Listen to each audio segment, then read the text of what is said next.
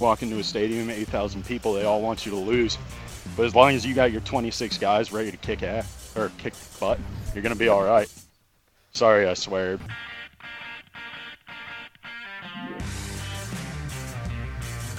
What's going on, everyone? Welcome to another episode of the Schoch Factor podcast, where I, Stephen Schoch, am joined by my friends, my colleagues, most importantly, my heroes, Jac Mintz and Jordan Shusterman. Fellas, how are we doing today? I'm riding high, Stevie baby. I won a little 9U championship today as the skipper of the team. So I would say this is maybe the best I've ever felt. How about you, Jordan? Schoch Factor coaching, undefeated in the last little stretch here. We did our first live stream on YouTube and Twitter on Thursday night. That was super fun. Thank you to everyone who tuned into that. You can still catch the replay on the D1 Baseball YouTube channel. We recorded after Steve won his first game coaching the, of course, Cape Henlopen Open High School Vikings, and Jake just racking up the dubs in the 9U circuit. We love to see it. I did not coach any baseball in the last week, but that also means I haven't lost any games. So still undefeated, the Schoch Factor coaching ranks. Steve, it's great to see you. It's Sunday night. We have a lot of college baseball to talk about. I know seems like you've been getting after it this weekend. Seems like you've been watching a lot of college ball. I've been head over heels in college baseball this weekend, which is the best kind of orientation to watch college baseball. If you haven't tried it, try it. Do you turn your television upside down as well when you watch college baseball head over heels? No, I like to watch it in portrait mode. So, it's just easier that way. So no flipping, none of that. Now, Steve, I know that, again, we've been lucky enough to do some traveling where, we got to do Round Rock and then you got to go to Florida. But it's also nice to just be sitting on your couch and just watching as many games as possible, right? I mean, you can. Oh, it's really great. Yeah. You just jam them all in there while DoorDash and McDonald's breakfast. What could go wrong? Nothing. Exactly. Nothing could go wrong. Now, last week we began because Steve was in Gainesville watching Alabama and Florida. But we are going to begin with the Gators once again because they are the team that caught our attention the most to start this podcast. And that is because they went down to Oxford and swept the Ole Miss Rebels for the first time since 1988. 1988 was the last time Florida went to Ole Miss and won all three games. Jake, that seems good, right? Yeah, I believe that was actually Steve's 8th birthday in 1988. He remembers that well, one of his first baseball memories. Super impressive. Every time that Jac Caglianone homered again, I thought I was watching like a replay of his last homer, or that I was somehow mistaken that he was continuing to homer, but no, it was really him. Yeah, Steve, I assume you watched a good chunk of this series. So what stood out to you during their three victories? Besides, we'll get to Jack in a second, but otherwise. Yeah, it's just they're such a complete team. Like, I know one of the big question marks was how their bullpen's going to be. I know that was at least what I was wondering after watching them against Alabama. And Brandon Neely really stepped up. He had 2 quality saves. One of them he gave up a run, but he bared down and got the job done. So that's really all it is about. And having that resiliency as a pitcher is very important, and he proved that he has it. So I think he's going to be on the up and up. He hasn't really performed to his typical standards, I would say, just based on from what I've heard from Coach Sullivan and just what I've seen historically from him. But once he comes around, they're going to be a very hard team to beat, and it looks like he's coming around right now. So also huge to get Wyatt Langford back in the lineup this weekend. He had totally unexpected. Everything that they've done over the last couple of weeks, which has been very impressive, was done without a top 5, top 10 pick in this year's draft in the lineup. And so I guess it does kind of make sense that once they got Langford back, I guess they leveled up and then went to Ole Miss and beat them 3 times over there. Yeah, and I feel like, Caglianone, who we'll have to get to in a second, but as you said, like, such a complete team. I'm pretty sure Kendall had mentioned, like, having talked to Coach O'Sullivan about, like, the bullpen, like, what the fuck do you do there? And he, like, I believe he mentioned on the podcast last week, like, once we get Brandon Neely back, we'll be in good shape. And that seemed to be exactly what happened. So that was very impressive. Caglianone, it's ridiculous, whatever. He's at 17 home runs now. He pitched today and walked 8. and they still won because he only allowed 2 runs and he hit a homer of his own. So they're doing just fine there. I mean, it's ridiculous. I know the not that we need to get too far down the juice ball rabbit hole again. I mean, he had like 7 balls in play over 110 in the doubleheader yesterday. Like, shit is completely out of control. But like, clearly he has insane raw power. And I don't care. Like, at some point, I don't even care what the exit velos are because you have 17 home runs through however many games. You have 17 home runs, so whatever. And for him, it looks right. Yeah, like it makes sense. He's such an elite rotator. There was one he hit to dead center that he like faded the ball like a golf shot. Like the ball was low and in, and he somehow like swung around the ball and got so much of it that it like faded away as it curved and hit the center field batter's eye. Well, everyone knows Swayze Field is a dog-leg left that you just got to play with that gentle fade.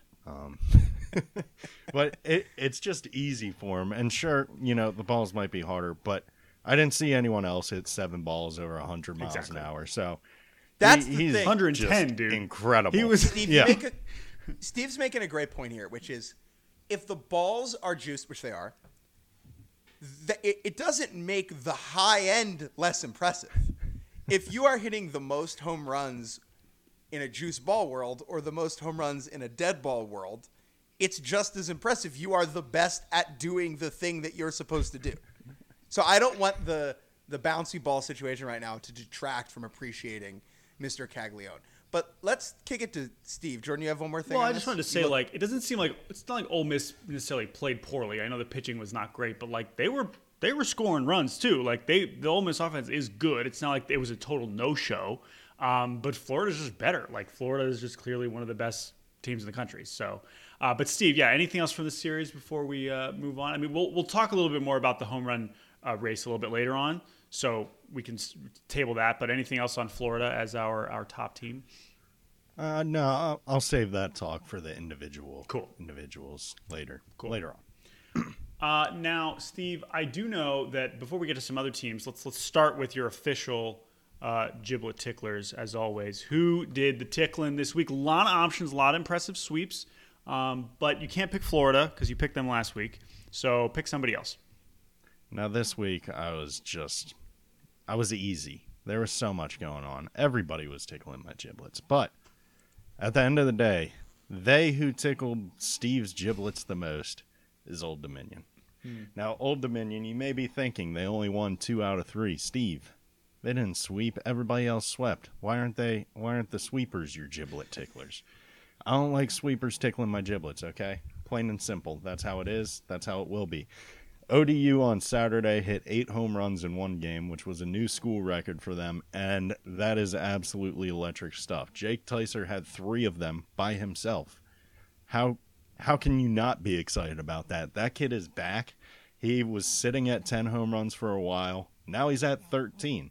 I'm just in on them, and they currently have 3 guys with 10-plus home runs between Jake Tyser, Hunter Fitzgerald, and one other guy with 10-plus home runs that I don't know the name of. But I know that they exist, and that's why ODU is tickling my giblets. All right. Great. Love to hear that. Great timing on this one. Are you familiar? Camden Grimes is who you're looking for, the name there for the third ODU slugger. Steve, you know what's going on Tuesday afternoon, Steve? You know what's going on Tuesday afternoon? Yeah, I do. They will untickle my giblets on Tuesday, that's for sure. Or I'm gonna go on Monday, take my giblets to the washroom, wash the giblets off, clean giblets. No one's tickling them. That is because Old Dominion will be playing Steve's long-beloved Dominion, the University of Virginia, who I guess now would be a good time to talk about the Who's, Steve. How about the Who's, man? They are good at baseball. People doubt me when I say that sometimes, but I want to talk about their win on Friday night because this was arguably my favorite game they've played all season. So Nick Parker starts the game. He gets taken out. He gets hit with a line drive, scary scene. Hopefully he's doing all right. But get well soon, Nick Parker. And Chase Hungate rolls out to the mound. He's a weird arm slot guy, transfer from VCU. And up to this point, he has not thrown in the ACC yet. He's got 4.1 total innings pitched to his name. And in relief, he goes 5 innings, gives up 0 runs, punches out 5 guys, just does a really great job to keep them in the game. And then we move on down the line. The game's tied. I think we're in extras. I'm not really certain at this point. Everything was hazy. I was so excited. It was extras. And yeah. Chris Baker walks up to the plate. It was extras, so I was not going crazy there. Now, Chris Baker, you think, hey, Steve, this guy's wearing 37. That's a cool number. Do you like it? Well, we're about to find out if I like him wearing 37. He is a Division III, not transfer. He just played baseball at Division III, enrolled in UVA over the summer to get, I believe it was an MBA. And he texted Coach Oak and was like, hey, just so you know, I'm on your campus. Like, if you want me to play for you, I will. If not, totally cool.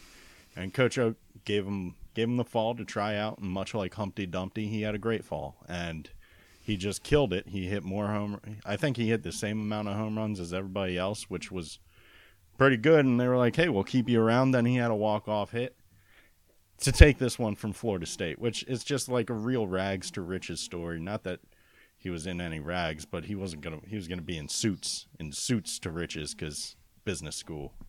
That was very well done. That was honestly a smooth run of Stephen Schoch saying words. Like, you crushed that. That was great. That was great. A great summary. Chris Baker just got to get him out of there, though, Jordan. I mean, he's a closer. He's got one inning worth. Yeah, he was running out of gas. Chris Baker, career 359 hitter in his career at Washington College of Maryland. Shouts out to the Centennial Conference. So he's a really good D3 player, but as you said, like, it's not like he fully expected to continue playing baseball. And so to see him have that kind of moment was so cool. Got to talk more about this Hungate performance, because it's one thing to come in and give really impressive relief when your starter doesn't have it, right? Oh, and, I got to get warm. Oh, you have time to get loose, long reliever because the guys walked a bunch of guys, was giving a bunch of hits. Chase Hungate presumably was just sitting in the bullpen, right? And then suddenly it's like, hey, Chase, you're in the game. And so that not even in the bullpen. Yeah, those kinds of situations. Sorry. Yeah, was Steve. Was he? I don't even. Was he even in the bullpen? He probably just, no. So it was in the first inning. They were all in the dugout right. still, and then like shit kind of hit the fan with the injury, and they were like, "Oh, you're in now. Good luck." Was it like a nose game situation? Like, how did they decide? I mean, I'm sure they know. Like, everyone does have an emergency long relief guy, but even the emergency long relief guy is not necessarily thinking he's going to go in one batter into the game. So, or however many batters. So, for him to deliver 5 innings under any circumstances, if he had allowed 3 runs, it would have been heroic, right? But 5 scoreless was just fucking awesome. So, and then they go on to sweep. I mean, I know Geloff had another homer. And, Florida State is clearly not really feeling it right now, but UVA has been awesome, man. So I'm happy for you and the Hoos. Yeah, and I want to say one of the things I love most about Chris Baker is he kind of is playing college baseball under the circumstances that I was anxious about as a child that it took to get into college baseball, because I spent most of my early childhood just petrified that I had to enroll in schools and try out for teams, and that was how the whole recruiting process works. So just to have the balls to go, you know what, I'll go to this school. If they want me, they want me. If not, no. I respect the hell out of it. So good on you, Chris. Good on you, Chris. So yeah, I'm just happy that the UVA Fightin' Hoos have been able to rebound after Steve's departure. There was real doubt, I think, whether they would ever reach such heights again without a donkey in the stable. And so really it's just, for me, more comforting than anything else that Steve will be able to sleep at night knowing that his absence is not torpedoing an entire college baseball program. And Steve, we got to say, big stretch for this, not just the University of Virginia, but the state of Virginia. UVA's next 5 games: Old Dominion, 3 at Virginia Tech, and then at Liberty. So this is it, man. If you care about, I don't know what Randolph Macon's up to, but this is the week for Virginia baseball. So maybe we can get David Wright to come out, get the Verlanders over there. Like, this is a big time for Virginia baseball. Imagine what Steve's going to be feeling if they go 5-0 here, just whooping the other Virginia schools around. Oh boy, he's going to be unbearable, and we can't wait. Oh, I'm going to be the worst. Worse than you already are. Let's stay in the ACC. Quake Forest We made jokes at the beginning of the season about their weird hashtag. Hashtag make them feel us. Make you. What is it? Make you feel Make them. them feel you. Make them feel you. Yeah, which is still weird. However, I am feeling them because they went out and swept Miami without really breaking a sweat. They allowed 2 runs all weekend. It was at home on their hilarious light Demon Deacon tan warning track that I love at their stadium. The shade looks wrong. Doesn't matter. This team is unbelievable. Yeah. I mean, Louder was awesome. Sean Sullivan, who's like quietly been one of the best pitchers in the country, was awesome. And then today, again, the Miami offense has kind of shown some stuff, but another 4-1 victory. You got Josh Hartle going 6 dominant innings with 9 strikeouts. The offense wasn't necessarily, torching. Like, clearly they were facing better pitchers than they have, earlier in the season when they were just whooping on these bad teams. But like, if the pitching is going to be this good, then this team should absolutely be, on their way to Omaha. Like, they are clearly legit, and I know you're excited about that because of the pitching coach that there, Steve. Yeah, Corey Muscara. He brings him up every podcast. But hey, if you only allow 2 runs over a weekend, you can get another shout out. That's fine with me. And not to mention, everybody talks about Wake Forest just being a bandbox, and that everybody also likes to post Miami home runs. I like posting them too. Miami hits a good deal of home runs. Only held to 2 runs. I don't know how many of them were nukes, but I think one. Miami's a heavy hitting team. Yeah, and to hold them to 1 home run, Yo-Yo Morales. 2 homers. 2 homers. 2 solo Yo-Yo shots. Morales could legitimately hit pop-ups out of Wake Forest, no problem. And that's 1, because he's super strong, and 2, the field isn't massive. So for their pitching staff to not give up bombs to that lineup is impressive to me. We will get to the SEC in a second, guys. Can we now pivot to the Packeroni 12 for a second before we talk about It Means More USA? Sure, go ahead. The University of Southern California, a fallen giant, a relic, the equivalent of like I'm trying to think of an example of a fallen empire. I don't know, the Ottoman Empire at the end of the 19th century. Okay, perfect. There's your comp.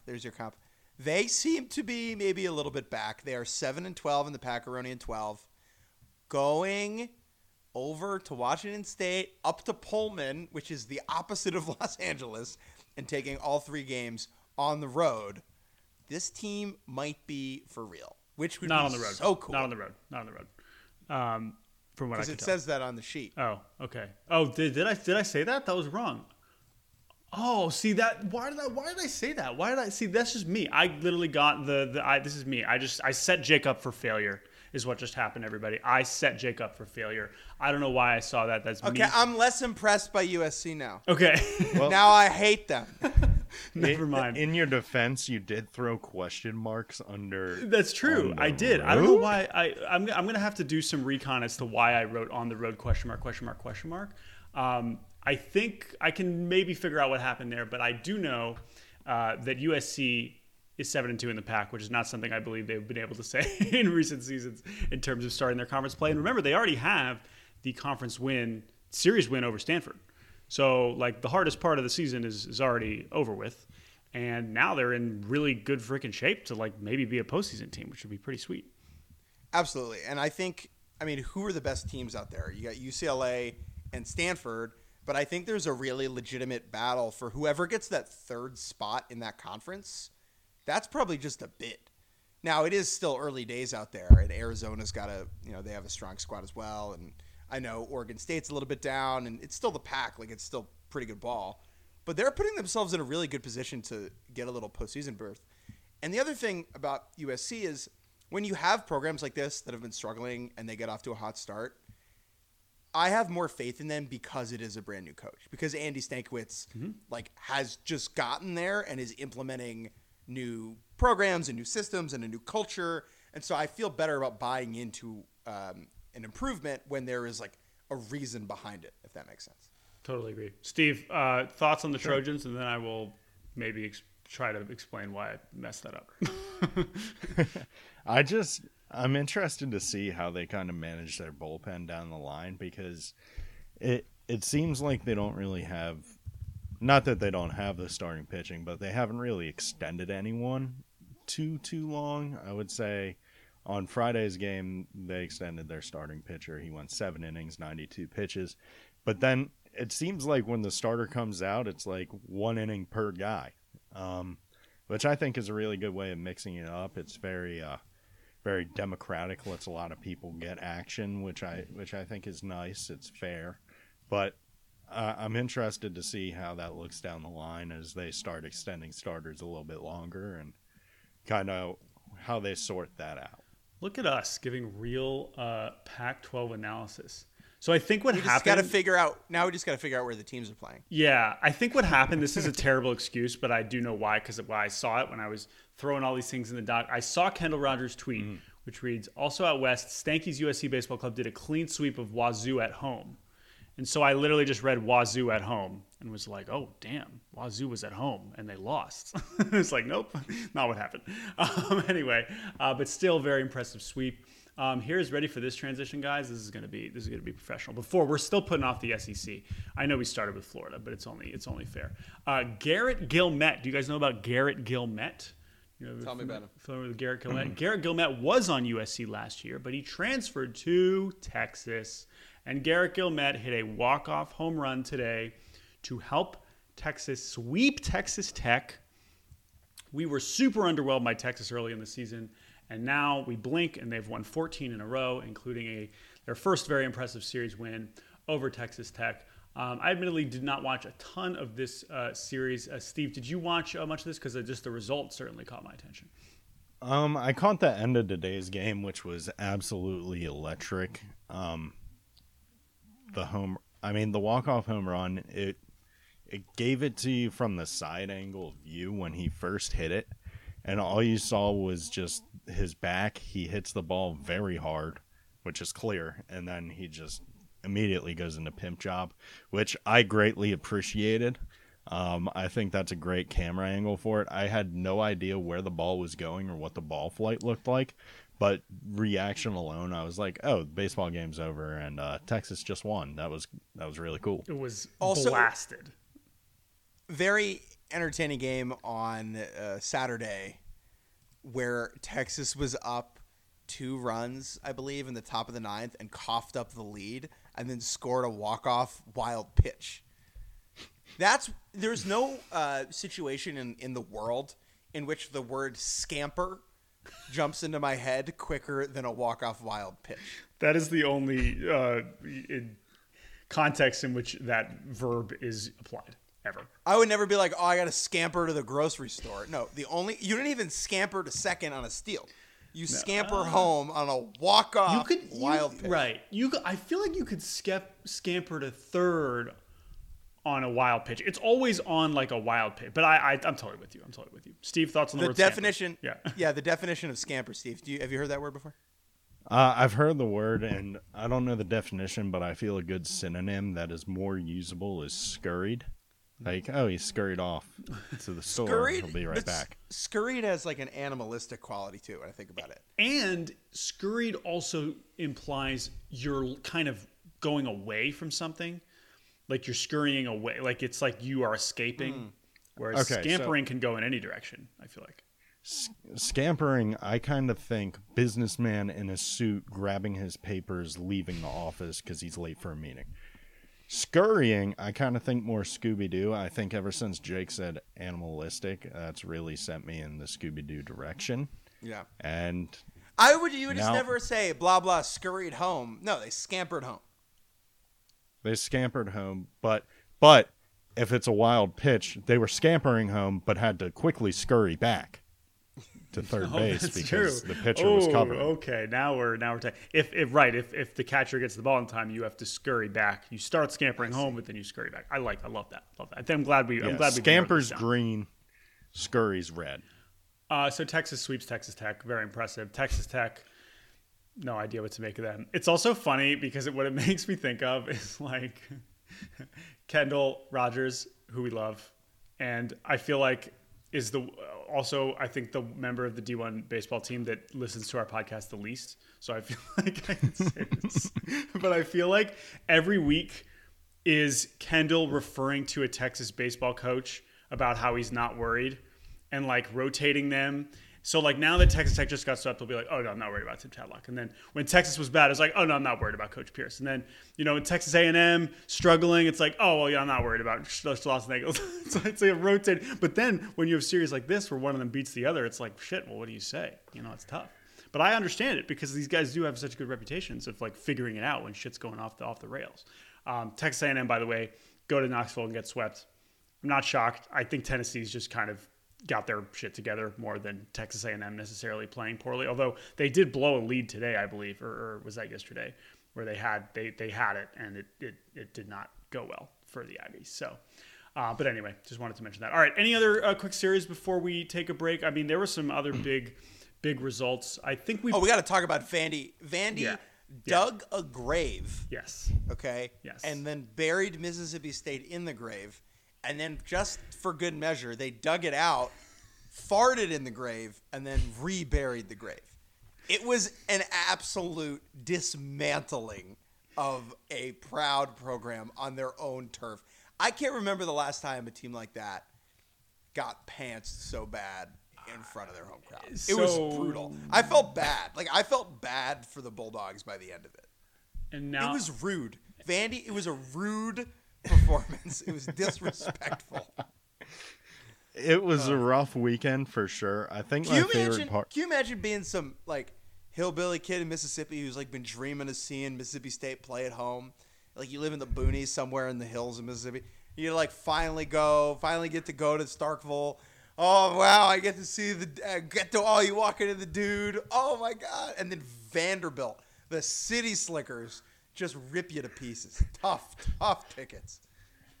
I think my favorite part was whenever Enrique Bradfield hit a home run, the announcer liked to pretend that it was like just a barely a wall scraper. Like he hit a home run 410 feet that the announcer goes, and here's a lazy fly ball that hits into the jet stream and it is gone. And he like sounded so confused. It was like, first of all, contact sounded like a cannon, and then it went 410 feet. It's not wind aided. The progression of the Mississippi State broadcast over the course of the weekend was really something. Because, I mean, look, it's not like they don't know that it's dark times, but like it was again 26-3. And coming into the weekend, what I said on Thursday was like, okay, either Mississippi State can show one last sign of life, and it's like, all right, now we go. Or this will be the ultimate, adios. And it was even worse than I ever could have possibly imagined. Giving up. Now, listen, Vanderbilt is clearly a very, very good team, right? But it was not exactly like an offensive juggernaut. And they went into Starkville and scored, what is this, 45 runs, 55 runs in 3 games? I mean, what the fuck, man? This is not okay. It can't happen. Not okay. So anyway, but Vandy's awesome too. I mean, this is for them. Like even if it's against worse pitching, like now if we're gonna let the bats heat up, we're gonna let Bradfield heat up, who really hasn't done anything until this weekend. Like now we're really scared of Vanderbilt. The other SEC thing we have to mention is South Carolina, who swept Mizzou. We were excited to watch that series. I watched a lot of that series. Some really good close games, and I think Mizzou was in it. And I think the home team definitely had the edge here, and South Carolina hit the ball over the fence when they needed to. I was impressed with them, and now it's like you really got to take South Carolina seriously. So tough result for Mizzou, but I wouldn't say they embarrassed themselves. Steve, does that seem fair? No, they played well. I would say the only game that was kind of a ass kicking was Saturday when they lost 8-1. But what I really liked out of this was we kind of get to see how resilient South Carolina is going to be, because in college baseball, I feel like the most important thing you can be as a team is resilient, because things aren't always going to go your way. You're going to need to be able to take it on the chin and bounce back. And they had a few come from behind wins. Like on Friday, I think they were trailing by 3 in the 9th, and they came back and won it. And another thing I love is Friday, Saturday, and Sunday, Petrie. I can't remember his first name. Petrie, yep. Yeah, Ethan Petrie homered in every game, and then on Sunday's game, he had a 2-run home run in the 8th to tie it up at 4, and then in the 12th, he delivered a walk-off single, which was sick. Yeah, he's really good. They're legit, man. I'm very impressed with them. All right, 2 more quick ones, and then we got to take a break. Hey, your picks weren't amazing, but they were not. You nailed Sam Houston, baby, and the Bearcats showed up hand in Grand Canyon. Their first WAC series loss since 2019. How about that? I know the Bearcats, it was an uneven performance, but on the road, got the job done. Let's eat 'em up Cats, baby. Eat 'em up Cats. I'm all in on the Cats. And as someone who supports the Cats as much as I do, I feel I can say this and the team won't hate me for it. Friday wasn't our night. We pitched like our shit. night. You hear this guy? Yeah, we walked 13. We got to clean that up because when we clean that up, we do great things. And also, well, they do great things. No. We watch. And also, really tried to lose that game on Saturday too. But you know what? Sometimes the resiliency is against your own ineptitude, and that is what they managed to do, scoring in both the top of the 10th and the top of the 12th to win that one in just a just fantastic action there. The 12 runs on 17 hits with 4 errors is just a great way to squeeze out the dub. It would be a problem if we had Waction and Make Them Feel You. That's a very tough. That's a combo. That's not safe for work. No. What was the last thing you want to talk about, Jordan? Cornell, baby. Last few weeks we've been saying. You know, in the parts of the Midwest, they call it bags. What did you say? Oh, okay. Well, I was like, what are you referring to here? Cornell. Cornell. We have been anxiously awaiting the team with the longest winless streak in the nation. And we looked at Cornell, who was, I believe, 0-12 before this weekend, and we said, is this going to happen? They got to go on the road to Yale? Oh, on the road to Yale? How are they going to get this one done? Oh, no problem. Are they going to eat? They're going to eat too much pizza the night before. They're going to be full of Pepe's pizza. But instead, the 0-12 was no problem as they went out and won the series opener and ultimately the series finale as well, winning the road series at Yale.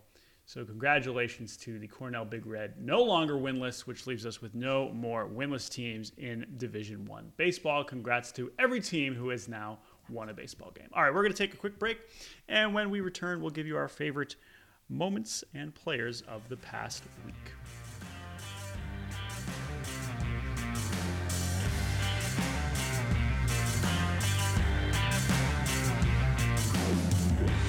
Today's episode is brought to you by Mountain Dew. You're about to find out why. Thank you to Mountain Dew for being our very real sponsor. Not very real, but what is real is that we did witness a large Mountain Dew make an appearance during a college baseball game. Not necessarily a beverage you would expect to see certainly on the field during a game. So, Steve, I'll let you take it away as we head on down to I forget what conference this is, but our good friends over at #Let'sGoP gave us a performance to remember this weekend against Liberty. So we're down in Lynchburg, Virginia, where Let's Go P is taking on the Liberty Flames. Now, you don't want to P Flames. You don't want that just first off, right off the bat. If you're doing that, go to a doctor. But unfortunately, after this performance, that may be the case because the scene is first inning, Jackie Robinson, the left-handed pitcher for Austin P, not the other. Excuse me? Look, man, I can't do anything about this kid's name. Yeah. Someone about 20 years ago chose that, and that's their choice. This is a longer conversation that we're not going to have here, but there is a white kid on Austin P named Jackie Robinson, okay? That's it. Let's move forward. Even if he wasn't involved on the play, I would have to bring that up. But he gave up a home run in the first inning to Nathan Keeter for Liberty, in which Keeter, after touching home plate, kind of stares in the P dugout for a little bit too long, I would say. And Jackie Robinson leaves the game with an injury. I don't know what the injury was. I just know he left the game, and they retired his number promptly after. And then in the third inning, Peyton Jola is pitching, and he almost hits Nathan Keeter in the head. It looked a little intentional. When it was brought to my attention, someone said, "Oh, he missed up and in," and I reported up and in. It was pretty close to the head. But anyway, he didn't hit him. The umpires are like, "Hey, wait a minute." The home plate umpire clearly looks a little confused. The Liberty dugout's pretty pissed off. So the home plate umpire meets with the other umpires, and I guess they're like, "Hey, wait, that looked pretty intentional. Should we toss him? Should we not toss him?" And the home plate ump's like, "You know what? We'll just do it. We toss him." And so he gets tossed, and then Roland Fanning, the head coach, comes out to argue the getting tossed. And while arguing getting tossed, he himself gets tossed, and he gathers his things from the dugout and comes back out to talk to the umpire one last time. He's got his backpack on, his pullover, ready to go, and he's just got a 2-liter bottle of Mountain Dew in his hand, and he's just casually sipping it while the umpire is like writing in his little notebook. And if you follow me on Twitter, you probably saw the picture, but it's a hilarious picture of him just taking a swig of Mountain Dew while the umpire looks so pissed off. It reminds me of that meme where the little kid's following the girl around with a trumpet and she's covering her ears. It's just such a beautiful moment in college baseball. And at the time of this, the score was 8-5 in the third inning. P went on to win 18-15. And it was their only win of the weekend, so I think the theatrics fired the boys up. After the win, you can see three people from beyond the fence. I can't confirm or deny whether it's the coach, pitcher, and catcher who were supposed to be off the premises, just going ballistic beyond the fence, and the people from the P dugout are pointing with them. Everybody's laughing, having a great time. But as you guys had asked, you wondered where this 2-liter of Mountain Dew just kind of appeared from. So in my investigative reporting, I reached out to head coach Roland Fanning, who he is an interesting cat. I am in this guy's corner 100%. He's a fun guy to talk to. He rocks a sick faux hawk. It's really fun. But he goes, "Yeah, there was a Sheetz right next to our hotel, and I really love Mountain Dew. So I went over to buy some. And they had 2 cold options. One was a small 20-ouncer or a cold 2-liter. So he bought the 2-liter, which I gotta respect that, because as a human, how many times do we go to a gas station looking for soda and there's a cold 2-liter waiting for us? It's rare. You got to capitalize in those moments. It's like walking down the street and finding a solid gold ring with a fat diamond on it, you know? This is actually a really good point. So, I've never really thought about that. That the 2 liters are never refrigerated. That is, and the thing with buying a 2-liter of Mountain Dew is that you can then power your car with it if your car dies, and the bus while you're at it. I mean, this is and if but I forgot to mention it was Diet Mountain Dew, so it's actually good for him. Okay, which many people don't know. It's the healthy option. 2 liters of Diet Mountain Dew is an amazing thing to purchase, because you're saying, I am a health conscious, insane person. I care about the calories, but not about bringing my heart to a standstill. It really is like you just don't think about, like, when you think about beverages being consumed during a game. Certainly by coaches, right? It's usually a pretty limited scope. If it's cold, sure, you will maybe see some coffee, right? Maybe even in the big leagues, you'll see guys have coffee, and okay, we obviously know Gatorade, and they go water, or maybe you'll, Jake, as we know, you'll see in Major League dugouts, kind of like a mystery combination of water with whatever electrolytes flavoring. Yeah, exactly, fine. But you don't often just see giant bottles of soda. Certainly not for players, but like with the brand that's so obviously the brand. I mean, that's also what helps with Mountain Dew. You know exactly what that is, right? Well, you don't even need the brand sticker. Exactly. It's like nuclear green. Exactly. But it's an amazing clip. I love that they also, just back to the ejection. Ejecting the catcher feels pretty rare and uncommon for throwing at guys.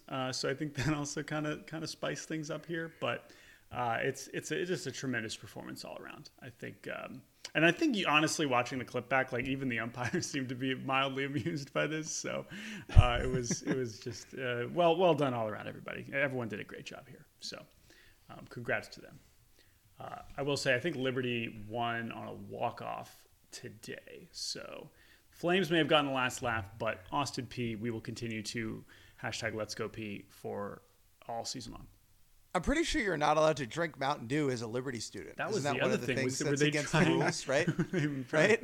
Trying to make some... I think that's more of a BYU problem than a Liberty problem. I just love this because literally every school I played at, I would make the joke to the trainers that we would play better if our coolers were full of Mountain Dew. I wish I knew about his affliction for Mountain Dew when I was making my recruiting decisions back in the day. Hey, Mom, Dad, I'm going to go to Austin P. Why? Why? Because of Mountain Dew. So shouts out to the P boys. Yes. We love to see it. Let's move on to one of my favorite videos I saw on Steve's feed this weekend, courtesy of the Campbell Camels. Campbell Camels, Steve. This is a video appropriately from an account called @FullyCaffeinated.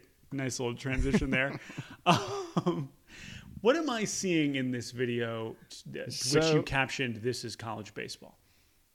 So what you're looking at is prior to their game against Radford, the red-hot Campbell Camels, we have Jackson Thompson taking a knee while Andrew Schoch walks onto the scene. They have all the team's bats right in front of them. And Andrew Schoch walks out with a monster. It's a low-carb, zero-sugar monster, the white one. It's a great one to drink before baseball games. Got to give him a shout-out for phenomenal taste. But Schoch pours Thompson a little cup of the monster. Thompson takes a sip, immediately looks up, does a spit tank, spits it all out, all over the bats.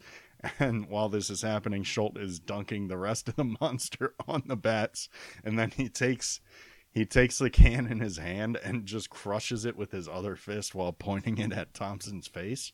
And none of it makes sense.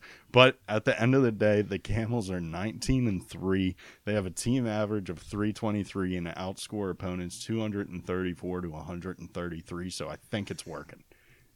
Whatever they're doing to those bats, keep it up. I don't do religion, really. I'm Jewish. I guess that's a religion. But there seemed to be some Catholicism involved with the blessing of these bats involving like holy water, right? You went to Catholic high school, Steve. Am I on the right track? And also some like knighting. Yeah, you're on the right track. I did forget the knighting part. So I feel like it could be linked to both the Queen, and the Queen, of course, has links to Roman Catholicism, I think. I don't know how. And Campbell baseball. And Campbell baseball. My favorite part of this is that it's clear how planned it was. It was like, okay, so you're going to kneel, you're going to say some stuff, I'm going to hand you a cup, you're going to hold it in your mouth, I'm going to pour some stuff, and then you're going to spit it, I'll knight you at some point as well. It was all very planned out, but each next absurd thing didn't actually make sense, but they had it ready, perfect to go. Last thought, pouring the monster on the bats, getting that on the handle, I'd be pissed. That's like, I guess it is just pine tar. That's what I was going to say. Like, it could just act as a nice substitute. Don't you want them? It does seem like extra sticky. So it's like, oh, dude, you made the object I need to grip well sticky. Grr. Damn it. But it's like the wrong kind of sticky. Yeah, no, it's a good question. I'd be curious if that had something to do with the strategy here. So, but yeah, again, like, but the point is, as with any stupid baseball nonsense, hey, if it works, like if you're Radford over there and you're watching these clowns doing this and you're like, well, look at these losers, and they put up 60 runs on you in the weekend, you're like, well, shit, maybe we should try that. Anyway, last moment I think we have to talk about our game. Let's leave the D1 ranks and talk about some PSAC action. Mercyhurst and Slippery Rock, two of the best D2 programs. They produce big leaguers. Seems like they're both having something of a down year. But, Steve, they played a nice little ball game today, didn't they? They spent a nice little long afternoon at the yard playing some innings of baseball, didn't they?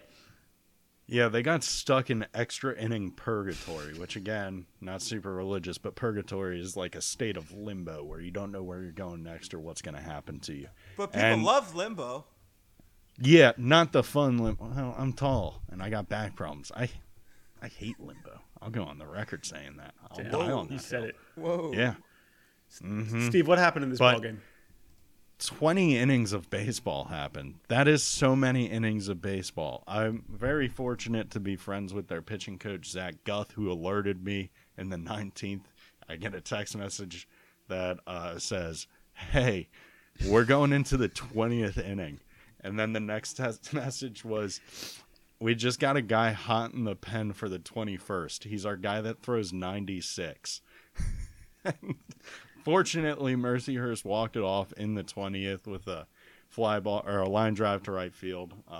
In the walk-off video, it's actually great. They're playing Slippery Rock, but there were no Slippery Rocks except on the mound where you see two of their, I'm assuming a bullpen guy and another bullpen guy trip over the mound, which is just hilarious, and they bounce right back up and join the celebrations. But I mean, I would be that happy when 5.5 hours of just about anything ended, probably. So, 5.5 hour game. Now, we've seen crazy games like this where they go a long way, or even if it's a 9-inning game, really long. And normally it's like, oh my God, they combined for 50,000 hits and 18 homers and all these things. 2-1. Both teams scored a run in the 6th. There were 2 extra base hits in 20 innings. Slippery Rock only managed 5 hits in 20 innings. Now, they did manage 12 walks and also struck out 23 times on the day. But, I just can't get over the pitching performance from both sides here. I mean, and presumably the defense, too. 0 errors. 0 errors in 20 innings of college baseball. I don't care if it's on turf. That is an achievement in and of itself. So congratulations to both of these teams for putting on an absolute snooze fest, but also a clinic showing people how to play tight, close baseball games. But congrats to Mercyhurst for getting that sweet dub in the bottom of the 20th. All right, let's run through our favorite individual performances, and then we will say goodbye. Guys, Dylan Cruz, ever heard of him? So here's the thing. Dylan Cruz is fucking unbelievable. He has the best OPS in the country, blah, blah, blah. He's hitting 531. Hitting 531 through 35% of the season. Absolutely insane. However, I actually want to shout out Tommy White because Tommy White appears to be awakening. And as much as we've watched LSU have so many, Jared Jones is doing cool shit. And of course, Cruz, Morgan has started to have some moments and some of these other young guys. Tommy White, at times during the early parts of the season, has looked downright bad. But now it seems like it's starting to click for him. Had some monster home runs this weekend after going 0 for 5 on Friday, I believe. And just, I mean, if he's rolling now, it's just absolutely terrifying for this lineup. So good to see Tommy White get going. He hit an absolute tank, McTankowitz, I believe, in the first game. Yes, he had because remember last year, when Tommy White, every single home run was to center. Right. Or to right center. But this one was pulled just to the left of center field, absolute rocket. And then he had a more classic 2023 pop-up to right field that was his grand slam. So Dylan Cruz is the best player in college baseball, but Tommy White might be heating up. Steve, you want to talk about Chris Armstrong? Because this was fucking crazy as well. Yeah, so Chris Armstrong I'll just get into it from the top. This weekend, he had 6 home runs and 15 RBIs against Central Arkansas for Jacksonville University. Now, this is impressive in itself. He is a graduate transfer from the University of Florida. Their website won't tell you that, and it's actually kind of funny because I love when colleges pretend like a baseball career did not happen, because that happened to me briefly with my App State time. That was wiped off the face of the earth and I was burned and blacklisted from. But it just says prior to... Steve, hold on, Jake. This is for you. Steve used to be an App State baseball player, and then he got burned. Wow, Jordan, yes. I don't even think Steve gets that reference. Burn notice? Oh, burn notice. Is that burn notice? Come on. Look at you guys. You watch TV. No. I am proud of you All right, guys. love you both. I am All right, go proud. ahead. Continue. Chris Armstrong. No, but great call. You're right. And here's the funniest part. Actually, I would continue, and then I think we'll make the same comment about his bio on the Jacksonville website. The fact that it says prior to Jacksonville got 3 hits against us. It says prior to Jacksonville went 3 for 3 against Jacksonville, March 8th, 2022. And then it lists some other things. And then it says played in SEC tournament 4 years. As for with who? Who's to say? He played the world beyond only right field. exists in Jacksonville. Played at the SEC tournament. He rolled down the grass, all of that. He only played 1 game in his collegiate career, and it was against Jacksonville. All of his 266 average at Florida with 12 bombs doesn't matter anymore. But he's just been killing it. And so right now he's hitting 340 with 16 bombs. And at 2:08 p.m. Eastern time today, he hit a home run to be his 16th home run. It was his 3rd of the day, and it tied him for the national lead with Jac Caglianone, his former teammate. Then 1 hour later, Jac Caglianone hits another home run, so he's sitting back alone. He's at 17, but that's your friend, man. That's your former teammate. I'm assuming you've done beers with that guy, and you only give him an hour in the limelight? Well, Jack was a freshman last year. I don't think he was doing any underage drinking never mind. At the University of Florida. So let's just put They that don't on drink there. Never mind. They aren't drinking. You mean ginger beers? They're drinking Mountain Dew, dugout Mountain Dews. They were watching highlights of Seth beer Yeah, to learn That's how to what hit I'm home talking runs in about. college. Okay, I need to say a few more things about this performance. Saying that this is another good example, Steve. So you said he had 6 home runs and 15 RBIs over the weekend.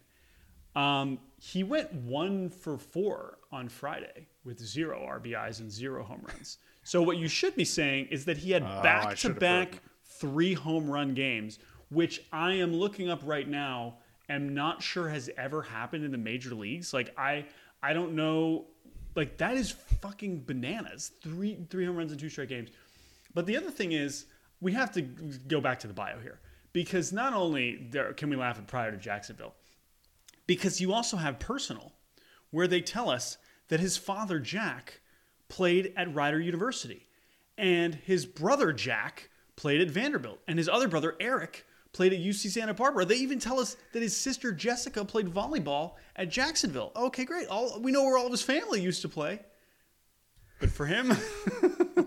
Don't ask. That's the black sheep of the family. It's for you to figure out.